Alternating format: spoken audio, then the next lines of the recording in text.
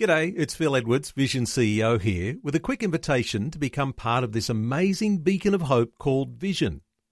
Together we can put our love into action to help people of all kinds build or rebuild their lives on the truth of God.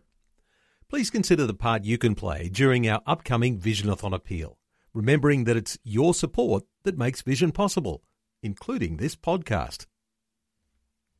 Jesus said, "If you hold to my teachings, you are really my disciples.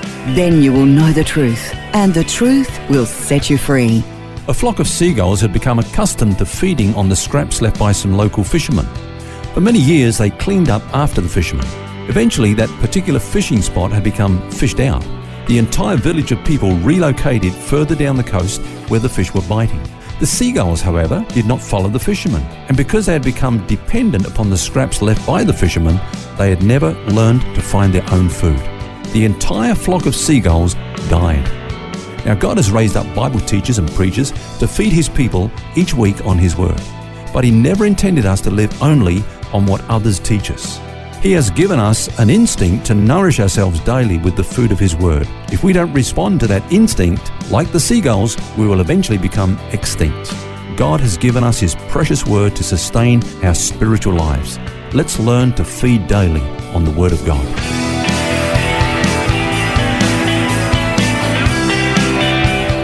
This is Set Free with Ken Legg. And welcome to the program. Phil here, along with author and speaker Ken Legg, and this week looking at the subject of basics for new Christians. And Ken, when we look at that, I guess the place to start is, of course, the Word of God. Yep, that's right, Phil. But let's just say first up that there are some fundamental things that we do need to teach new Christians, and these are a part of the things that we teach our new Christians. First of all, we teach them, of course, the assurance of their salvation. You know what it's like when somebody comes to Christ, they often live off their feelings, and one day they feel saved, and the next day they don't feel saved. We're not saved by our feelings, but by our faith in the Lord Jesus Christ. So we teach them those basic verses like, God so loved the world that He gave His only begotten Son, that whoever believes in Him will not perish but have everlasting life. So we teach them that salvation is by faith and not by feelings. But then, of course, new Christians need to know what's happened to them. Who are they now? Their new identity, if you like, as being people who are in Christ. I love the way that Paul writes a lot of his epistles. He spends the first half of those epistles telling Christians who they are first, and then he says, now go and be those people.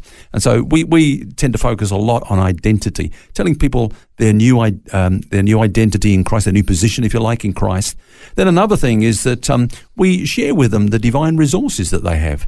They're not now living from the flesh. They shouldn't be living from the flesh because God has empowered them for the totality of life. And so we encourage people to learn to live by the grace of God from the power of the indwelling Spirit within them.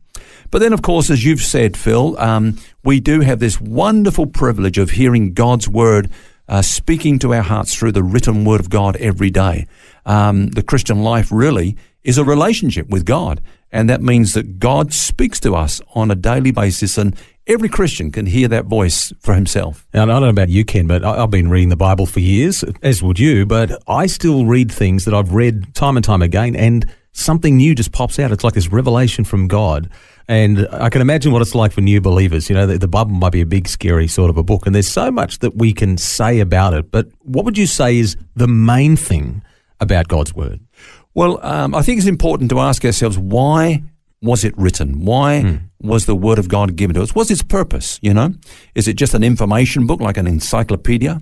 Or is it a work of art like Shakespeare, No, let's go to what the Word actually says about itself. In Paul's letter to Timothy, chapter 3, verse 16 of his second epistle, he said this, "All Scripture is given by inspiration of God and is profitable for doctrine, for reproof, for correction, and for instruction in righteousness, that the man of God may be complete, thoroughly equipped for every good work." Now, great scripture. That's a great scripture. I've quoted that many times because, first of all, it tells us that the whole Bible is the Word of God.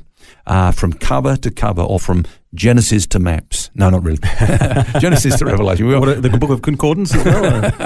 The maps actually are not inspired, but that's another subject. We won't go there. Let's not go there. But, it's inspired by God, and it's profitable, Paul says, for four things. Now, let's just touch upon those four things very briefly. First of all, for doctrine or for teaching is a better word, because, you use that word doctrine. It sounds like a dry, dusty, debatable thing that people argue and, sort of get into heated discussions over.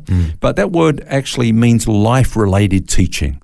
So the Bible instructs us how we should live on planet Earth. That's the first What a thing. different definition. Now, you're right. You think of doctrine and you think of something very dogmatic, but life-related teaching. Yeah. Great. Love it. Yeah. So the second one was reproof. Reproof or rebuke. Now, okay, so the Bible instructs us how to walk, how to live in this life, but we don't always walk in accordance with that instruction. Sometimes we veer off track.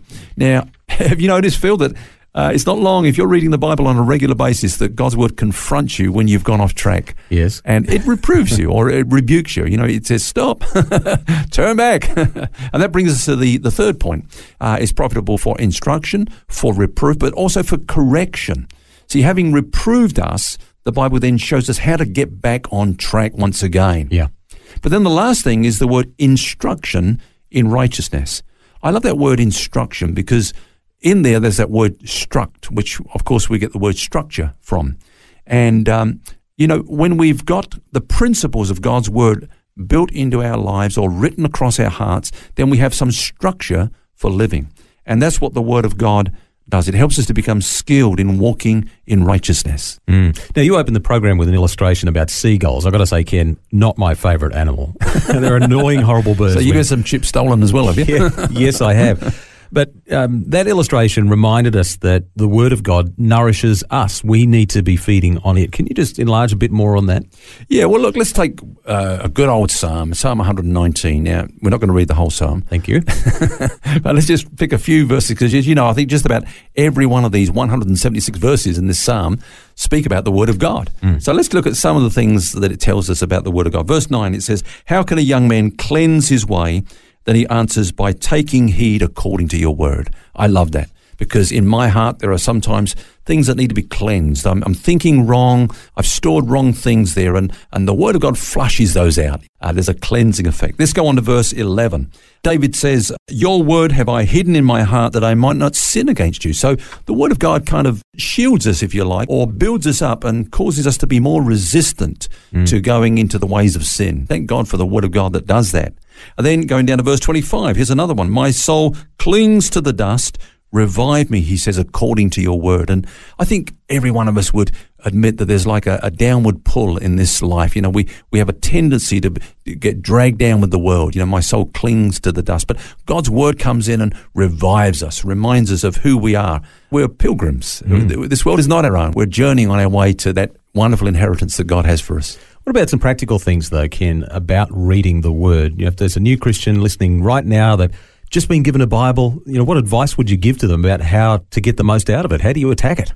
Yeah, I think I'm often reluctant to give practical advice because it can become legalism, you know what I mean? But I think there are some principles that are good things to live by. The first thing that I would say is, look, have a regular time every day to read the Word of God. The Word of God is likened unto that manna that came down every day in the wilderness. Now, some of the children of Israel try to get 2 days supply in one, but you know what happened to the bread that they got? Yes, tomorrow's bread. It was stale. It started to go stale, and, bread worms and all that sort of thing. So Jesus taught us to pray, "Give us this day our daily bread." And I think we need to just set a time aside every day where we can read the Bible, and a time and a place where we're least likely to be interrupted. So if you're a parent, that's when the kids have gone to bed, or get up early or something, Yeah. This is where I don't want people to get condemned, because I know what it's like as a parent, when you're in the morning trying to get everything organised, and, for some preacher to come on the radio and lay some trip on, you've got to have your half-hour quiet time before you get out. But you know what I'm saying? It's like if you can set aside a time where you're least likely to be interrupted, that's the time to set aside for the time when you just get into the Word and let God speak to you. And even that can be quite a lofty concept, letting God speak to you. Is there anything that you can do to help that? Well, I think it's very important to come to the Word of God depending on the Holy Spirit. Paul prayed in his epistle to the Ephesians that God would just enlighten or open the eyes of those that he was writing to. I know as a preacher, you can preach the Word of God, you can teach it, but unless the Holy Spirit opens our eyes, we just don't get it. So it's important to ask the Holy Spirit to give us understanding of what we're reading.